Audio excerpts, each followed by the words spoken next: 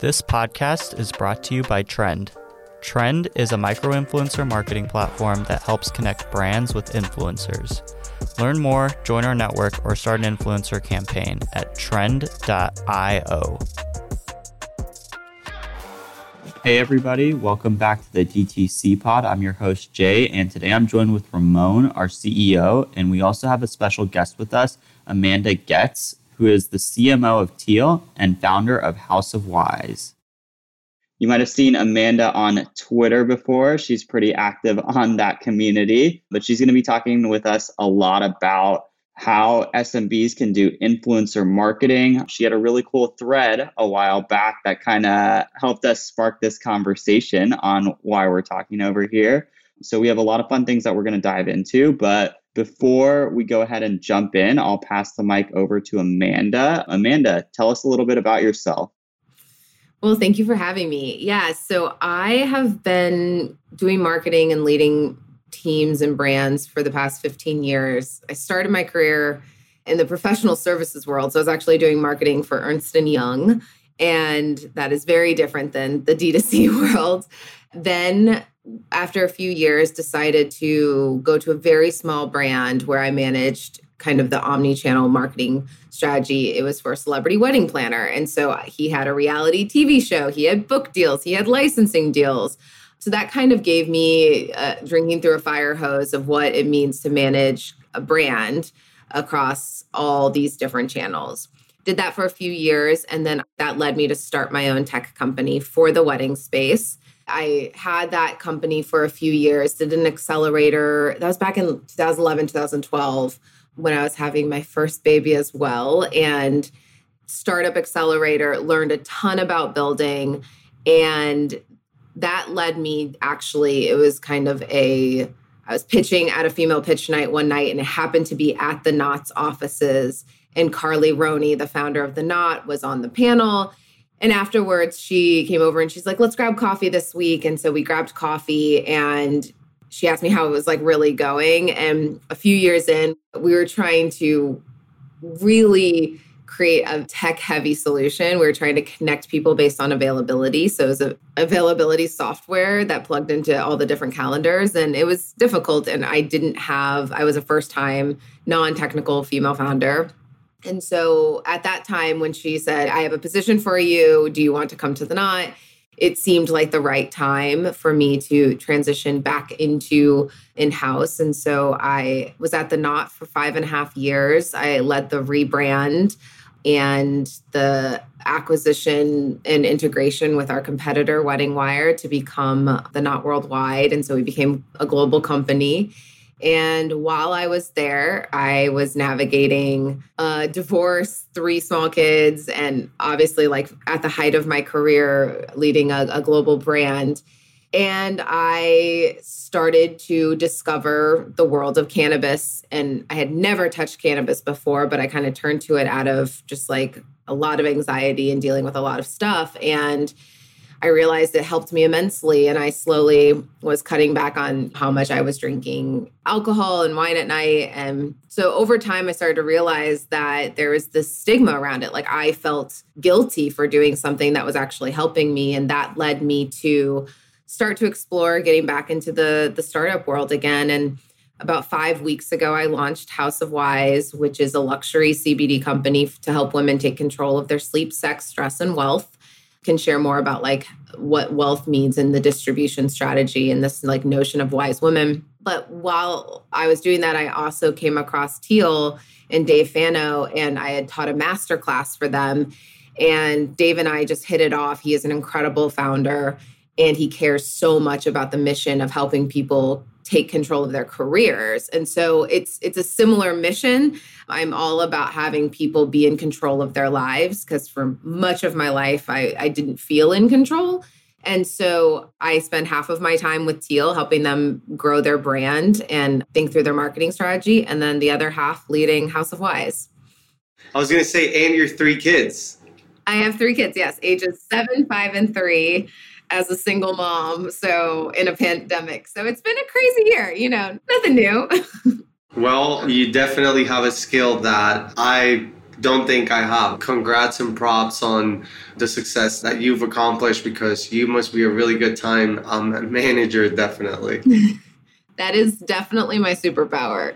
That's awesome. That's really cool. So I'm really curious. So you said you just launched pretty recently. What are some of the strategies that you're kind of doing for your go-to-market strategy to be able to kind of grow in this early stage? Yeah. So when I think about go-to-market strategy, there's two ways. There's top down, bottoms up. Top down meaning you have this brand and you just get everybody to know about it. You invest in paid, you invest in PR, and you just try to get as many eyeballs on your brand as humanly possible. Bottoms up is you spend a lot of time with your early adopters and you get them to be loyalists and brand ambassadors, and you get them bought into the mission. And so it's way more time intensive. And the way I think about House of Wise is the latter, because there's a huge education component to my demographic, my target audience, meaning millennial women who have careers or are moms, and they kind of, want to have it all and they're scared to touch this stuff. So we are doing the bottoms up approach of getting 500, what we call wise women, bought into the mission, bought into the products. They love the products. And then they're talking about it with their friends and family. And over time, we will start to add in the top, where we will turn on PR, we'll turn on performance in some capacity. But I believe in brand marketing, where you create a community first that understands and is a part of that. And then it makes it easier, because if you don't have that kind of emotional connection to your brand, you're going to spend so much money, and all of a sudden your brain and the game is just lowering CAC. And you're not thinking about retention. You're not thinking about loyalty. You're not thinking about, NPS to a certain extent. And if you just get into the CAC game, I think it's a losing battle. You're going to be spending a lot of money. You're going to need to raise a lot of capital. And Right. And it probably just takes a lot more patience too, that a lot of people don't have. But I think it's all balanced out, because you do spend more time building that core audience and those true fans. But if you don't do that, you're going to spend the same amount of time, if not more, having to raise capital to keep up with the numbers that you keep pushing. Exactly. And I think you nailed it. Like, a lot of people don't have the patience. They want to just show, like, we hit this much in sales in less than a year, but like, sales numbers are great, but unless you show what you spent to get those, it means nothing. And so, we haven't spent a dime on customer acquisition. And that's awesome to me, that we don't have to spend. We have people that are already on their second and third orders, and we're just 5 weeks in because they like the product. And so to me, it's about getting people to love the product and having the best product out there. And then building a brand and a community that resonates with them and provides added value to their lives and creates an emotional connection. So how does the brand play in their mind and in their life? So it's less about me and more about what this brand stands for to them.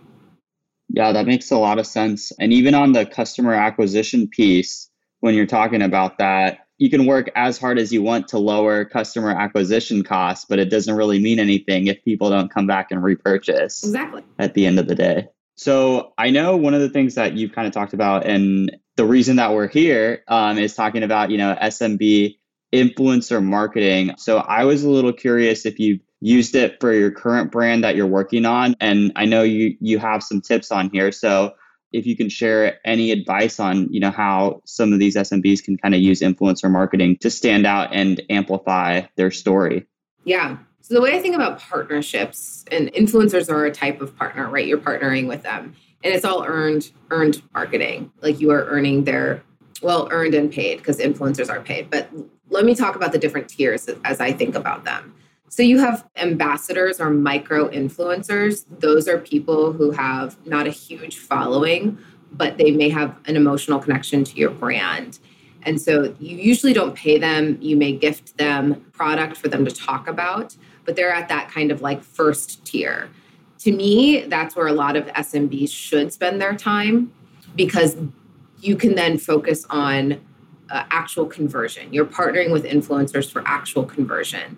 They're going to talk to people. They're going to feel incentivized because they got free product or whatever. And they also help you with content production. So a lot of UGC comes from that for your own channel. So that's kind of the first tier. Then you move into macro influencers. Those are the people that do this for a living and they have large followings and they expect to be paid. They expect to have some kind of, this is their job. For SMBs, that tier, I think they jump to that tier first because they're like, I just want to partner with this like one YouTuber or this like bachelorette star or whoever. What you have to understand is there's two different purposes. When you think about the marketing funnel, you have top of mind brand awareness, like how many eyeballs are getting on your brand. Brand awareness is one. And then you have to actually say which one converts, which actually like will give me enough content. And this is advertising 101. Like usually people don't convert the first time they see something. It takes it 4 or 5 impressions for them to actually reach conversion. And so building out influencer partnerships for me, you can't do one without the other. Like if you just pay a bachelor or bachelorette star to post about your product, that's going to increase brand awareness. But if that's your only marketing tactic, you're missing that second, third, fourth, fifth touch point. And you have to think about these things holistically of how many times you're going to hit that user or that end consumer with your brand and your value props. And I like thinking about my influencer strategy with the micro influencers mostly, and then plugging in a few strategic macros that it is a longer term relationship where it's not just a pay to post. It is a let's create content together. Let's figure out how I can interview you on a series. Is there a way to promote you on PR? Like, can I develop a product with you where you feel bought into that product and you can say that you helped this? I mean, Chipotle is great at this, right? They name burritos after people. And so you think about those macro influencers as more than just pay to play. Like we are beyond that. The end consumer knows when it is an ad, it feels like an ad. It doesn't feel like that person organically uses this product day in and day out. I will buy something from someone when I see them use it and they're not even promoting it. Like they're just talking to the camera and they're putting on whatever face serum. And then like 2 times later, they're like, oh my gosh, I've been getting a lot of questions about this face serum. I'm obsessed with it. Da, da, da, da, da. That's a paid ad, but it feels organic because it was, strategically placed in 3 other settings where I kept seeing her use it. So those are, to me, the better ways of approaching influencer marketing. That's great. And so, I want to kind of follow up on that as well. And you mentioned, Chipotle's had success over there. There's also some other brands that have had success. Hint has done a great job. Gymshark has done a great job using fitness influencers. But it feels like some of those big hits were a little bit back. I'm curious, as the influencer industry continues to evolve and grow, do you think that this kind of big impact of influencer effort is still possible for growing brands today? Or do you think the market is a little bit different right now? So I do think that influencer marketing is still a thing. People have reach. And if you, like I said, if you do it in the right way, the pay to play is no longer like a one hit wonder is not going to convert. It's not going to retain in the end user's mind. One trend that I am really, really interested in right now is the fact that some of these major creators are now becoming investors and getting into the investor game. And that's where I think we're going to start to see more and more creativity around distribution and getting distributors on your cap table. Because if someone is bought into your vision and they're obsessed with your product and they believe in where it's going, why would I just pay them for every post when they want my company to succeed? And I'm seeing some founders start to get excited about this. But again, this is exception, not the rule. This is still very early. Many creators don't understand the value of equity. And also, if this is their full-time gig, liquidity is important to them. They want to make money. So you have to find someone that's really, really bought into your mission and vision of where you're going with your company. But to answer your the direct question is influencer marketing still a thing? Yes, 100%. There are people who have reach. I think the world of macro versus micro influencers becomes continually more important to separate and understand what the value and purpose of each of them is and what's the ROI. Like, you can spend a lot of money on influencers and it's still a lot of time and effort. And going back to what we said originally about going from the bottoms up and spending more time with those early adopters and making them feel valuable and making them feel seen, over time, that investment is going to be sometimes equal to a one-hit wonder post from a macro. For sure. So I'm kind of thinking over here as you were talking along is kind of like, where does influencer marketing like fall into my overall strategy? Because I think you mentioned that there's a couple of different approaches, right? Like, and we might see in the future some creators potentially becoming investors into companies. So when you're thinking about, planning your marketing strategy or even your go-to-market strategy, where would you consider influencer marketing falling between? Like, do you think of it as like paid? Do you think of it as like earned, shared? Where do you put that in your marketing mix? Yeah, this is really hard as a small business because you don't have a ton of resources, right? So the way I think about it right now is earned social falls under my social team. So anything that is UGC and we want to prompt people to post and we're going to get our wise women to post about something, that is kind of under community and social. Partnerships means I have to actually have a one-on-one relationship with this person, understand what their needs are, and develop a contract of sorts of, we agree to exchange some sort of monetary or otherwise gifting thing. And in exchange for that, I get content, I get a post, whatever. Partnerships to me is it's a different skill set. It's a one-to-one instead of a one-to-many. And so I put that under its own bucket where that skill set of a person who needs to do that needs to know how to target, needs to know how to negotiate, needs to know how to have intention to detail to make sure that the contracts line up, and can do great project management to make sure everything's delivered on. And I view that person able to do influencers as well as brand partnerships. So if I'm going to go after our Sex Gummy is actually like one of our most popular products right now. If I'm going to go after like a sexual health and wellness platform or marketplace, I need somebody who can negotiate and be in the weeds on that. So I kind of put those all in the same bucket of paid but partnerships, because it's not paid social, which is different. That is just running a ton of multivariate tests. So they're very different. Social media is a full-time job, but you don't have to do it alone. Ami is our favorite social media agency. From TikTok to Tweet, you'll work with a team of professionals to level up your social media in 2021. Visit amisocial.com. That's AMIE social.com. Yeah, that makes a lot of sense over there. Especially for a lot of these small businesses, like they might not always have the most like resources and time. And so one thing that's the most important is obviously revenue, right? So you're trying to grow your business as fast as you can. So that way, maybe you can do some of these more fun long-term strategies down the line. And so when we're thinking about that, what do you think the play is for SMBs when it comes to influencer marketing? What does success look like over there? And I know you might have touched on this a little bit early in terms of your influencer strategy, but if you can reiterate again, like kind of like what that mix of right influencers and creators looks like.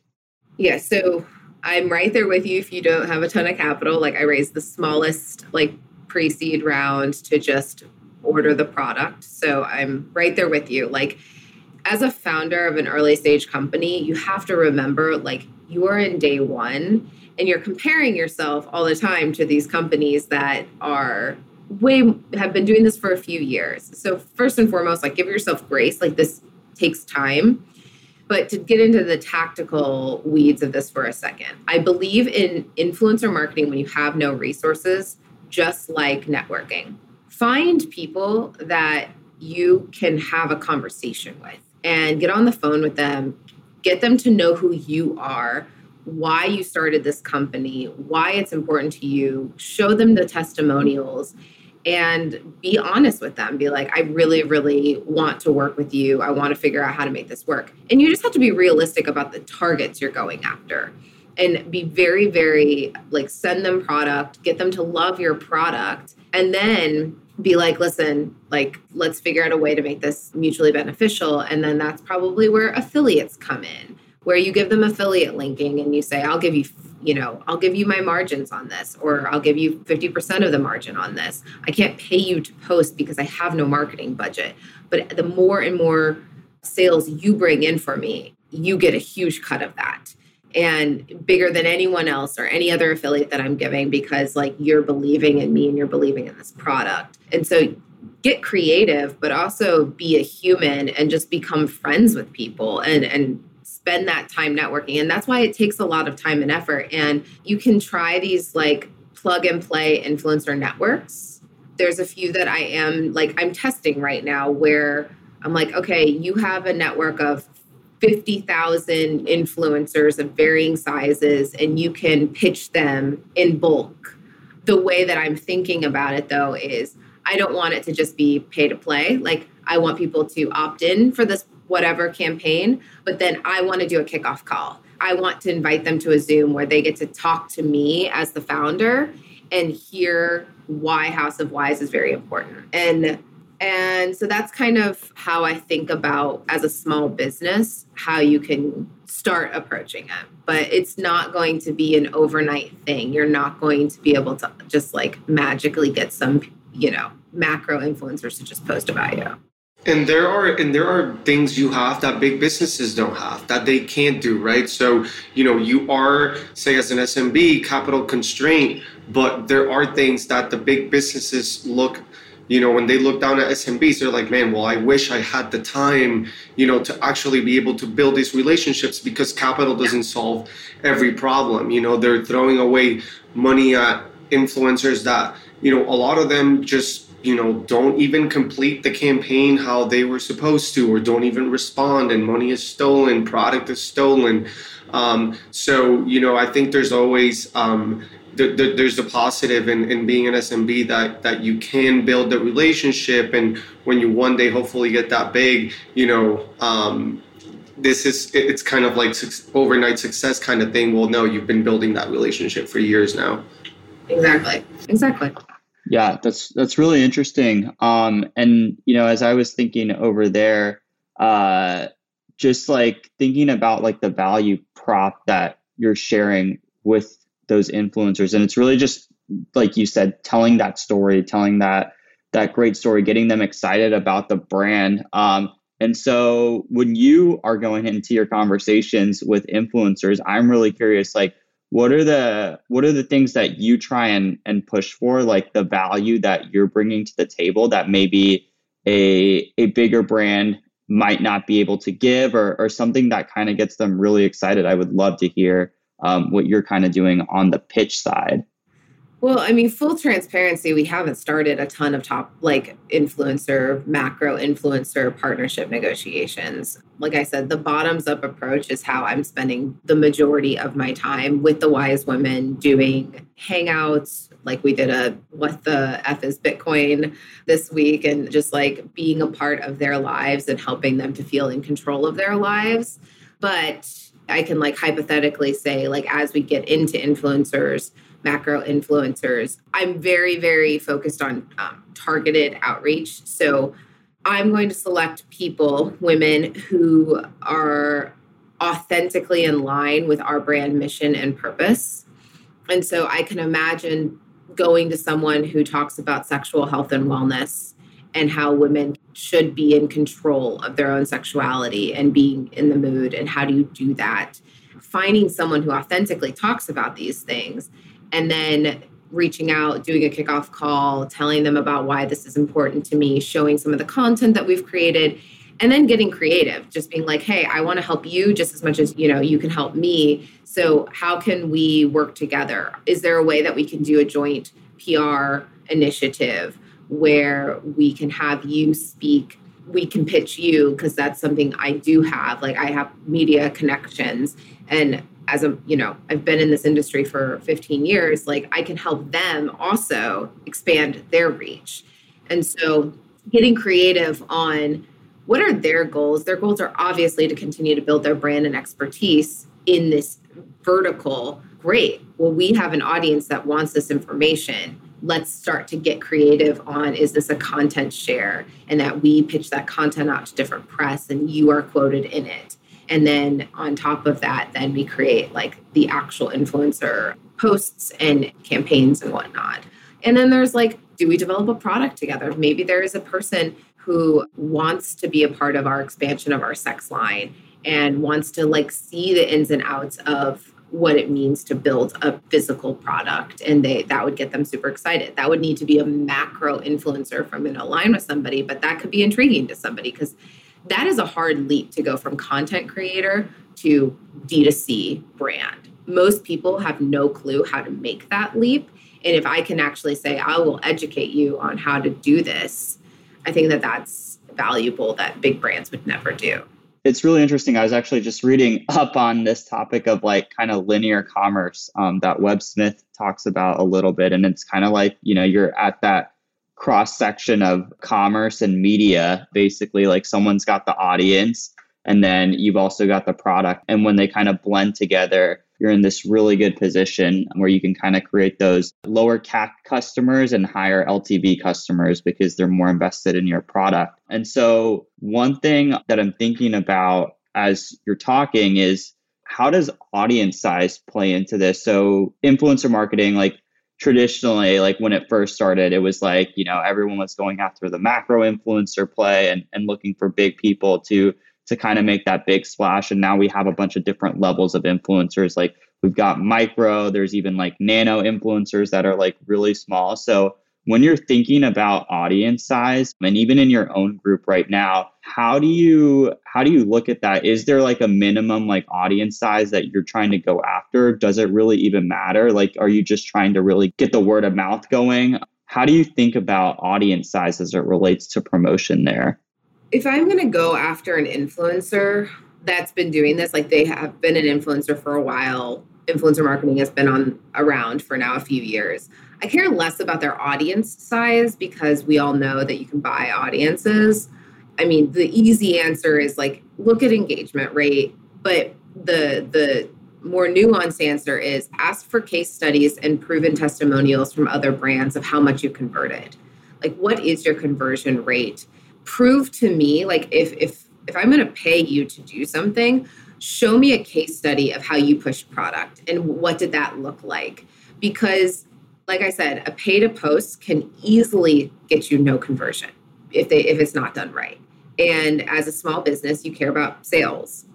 So there are we actually have a bucket that in our spreadsheet called conversion influencers, meaning like their own niche audience that literally hangs on every single word and recommendation that they say.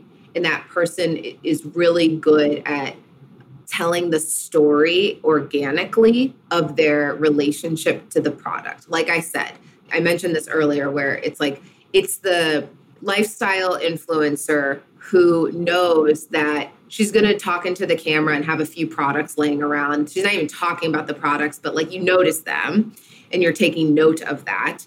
And then she's going to do another, story the next week where she's just showing her nighttime routine.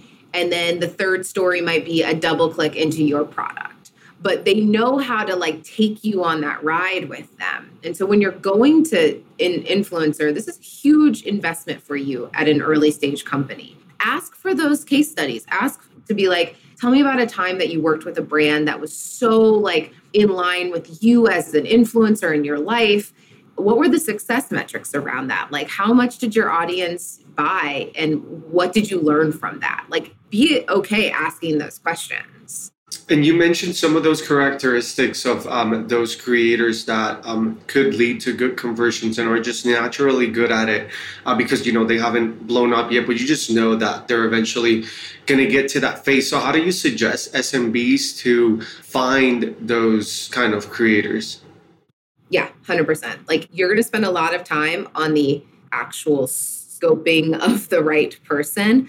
I fall down so many rabbit holes, but I love finding the person who's hungry and really good at content creation. They just haven't hit the hockey stick yet, and they're out there. And so spend the time doing the research, and that will save you time on the back end. Like, don't just go to like obvious ones because it's obvious. Yeah. And I think you brought up something over there that a lot of people might not be as aware of as an SMB when they're thinking about influencer marketing. So kind of on that note, is there anything else that you kind of think of for micro influencers or even macro influencers that maybe SMBs might not know as much about and that they should be looking out for? Everything needs to be in writing and agreed upon. I think a lot of times in the early days, you get super excited and you're like, this person's super pumped. Like, I know it. That was a great call. And they're in. And in your mind, I mean, this is in any relationship, business, personal, whatever, you're creating a narrative in your head of what the terms of that relationship are. That person has their own, if you don't actually tactically go through the business terms of the relationship and deliverables and delivery dates, it is easy for that person to just do the bare minimum and be like, okay, I got paid.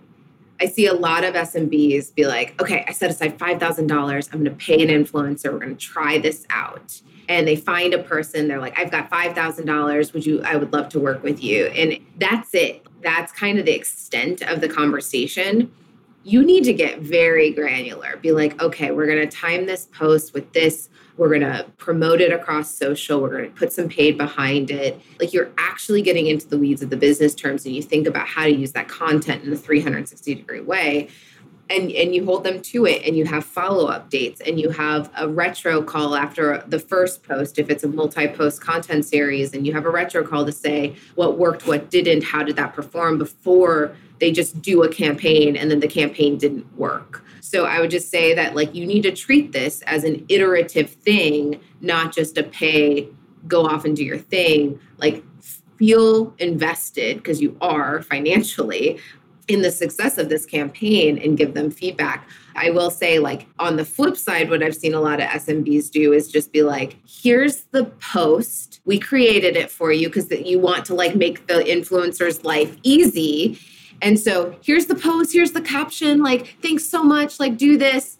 That's not going to perform. Like, you just wrote something for someone else. You just created a post. They're going to do it because, like, they're just getting paid. But you need to, like, give them the autonomy. They are a creator. They created an audience for a reason. Their audience will know if it's not, their voice, their normal content series. And so you got to give them the creative freedom. So there's this fine balance of, like, here are the value props. Here's the point I want you to get across. And now do your thing. Yeah, that makes a ton of sense over there. All right. I think I'm pretty much out of questions over here. I know we covered a lot of different stuff in influencer marketing. Ramon, do you have anything else that you want to add?